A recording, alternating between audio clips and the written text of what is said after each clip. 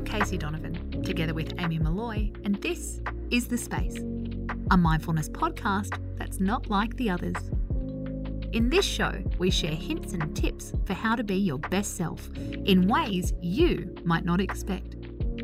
No stress, no judgment, no ohms necessary. It's Friday, which means our theme for today is We Made It, where we give you mindfulness tips for celebrating and forgiving. Tonight we're going to talk about an important topic: how to forgive your future hangover.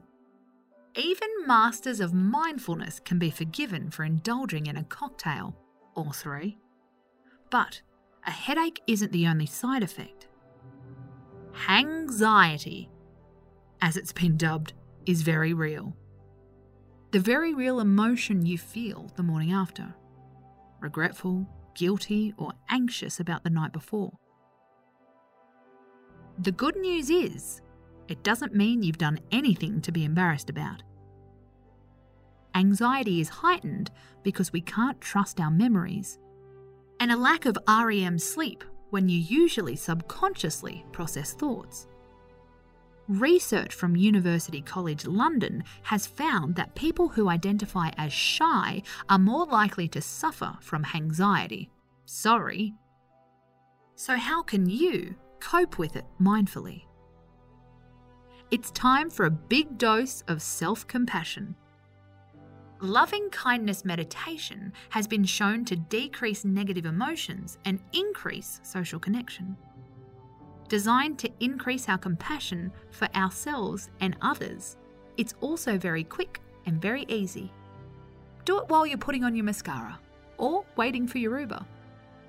Take a moment to sit as calmly as possible and say to yourself, "May I be happy. May I be safe. May I be healthy, peaceful, and strong. May I give and receive appreciation today."